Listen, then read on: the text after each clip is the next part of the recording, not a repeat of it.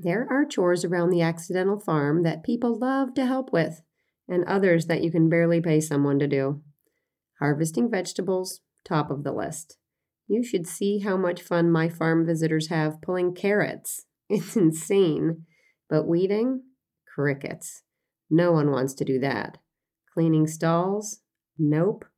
But I have my charms and I am developing my inner Tom Sawyer. Welcome to the accidental farm.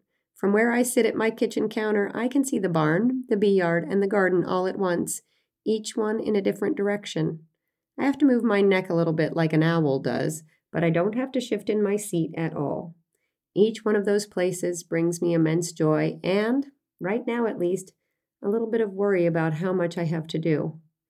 I make lists on lists. Do you? After we are done here, I really need to clean the barn. That's a must. The garden is on track and very well buttoned up at the moment. It is rare that I say that. The bees? I am waiting on them until Thursday when we will have a late and maybe last spot of warmer temperatures in the 60s. The bees don't like the cold. If you were sitting here with me, I wonder which direction you would choose. I'm guessing that you'd head to the fence line with a carrot to see who might be interested. Murphy would, 100%. Every year for the past several years, I have had a dozen hives, and I work all year to help them max out the honey that they produce. This means that I protect them from the weather, rain, wind, snow in particular, and from predators, especially varroa mites and bears. The hives get treated once a week or every few weeks for mites, and they sit in a bee yard with fruit trees surrounded by a 7-foot-high electric fence with 7 high tensile wire strands. Sometimes I feed them, especially if a week or two of rain washes the pollen and the nectar away, or if the winter is particularly long or harsh. Every fall after the first or second hard frost where the grass and wildflowers are covered in sparkly white crystals and the plants in the garden have withered and fallen, that is when I harvest the honey. The beehives maintain 2 boxes all year long. The boxes are the ones like the file drawer for hanging files, if you remember from episode 8, God Save the Queen. They have a landing board on the bottom and a double cover, inner and outer, on the top. When the top one of those boxes is full of honey, I add a super, a smaller box about half as high.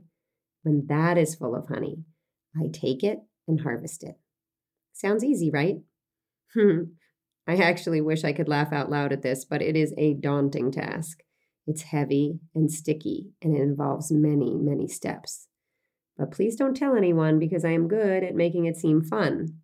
I mean, if you don't have to do it all by yourself, and if I prep everything for you and make you a honey-infused cocktail and clean everything up afterward, you too will want in.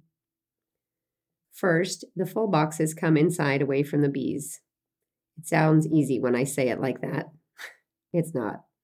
And after setting up the room so surfaces are protected and shoe covers and rubber gloves are abundantly available, we can get down to business.